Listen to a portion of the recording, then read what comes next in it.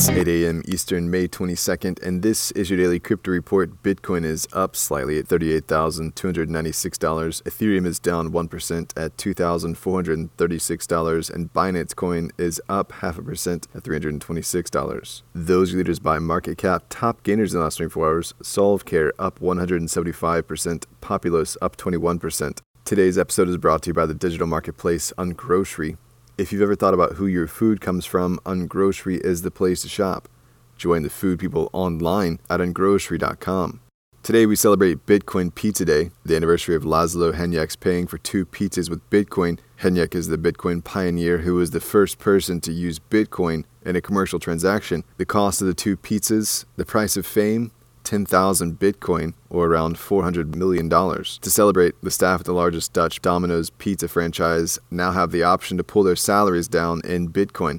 The Netherlands-based franchise has 16 Domino's with over 1,000 employees who can opt in and will receive their salary option through BTC Direct.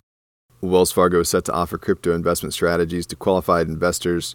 Daryl Kronk, president of Wells Fargo Investment Institute, told Business Insider the strategy has been in development for months and could debut in mid-June, saying, "We think the cryptocurrency space has just kind of hit an evolution and maturation of its development that allows it now to be a viable investment asset." Kronk called crypto an alternative investment for those interested. Wells Fargo is one of the larger financial companies in the U.S. with almost $2 trillion under management.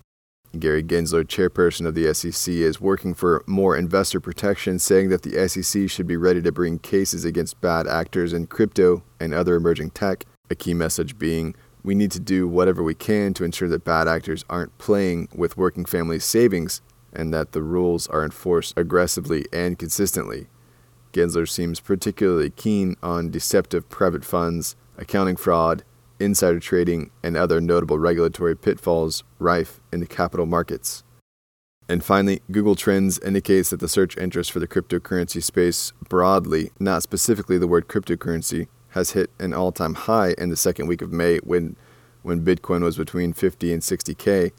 Notably, that's also when Ether was around 4K, and it registered record highs in the same time frame.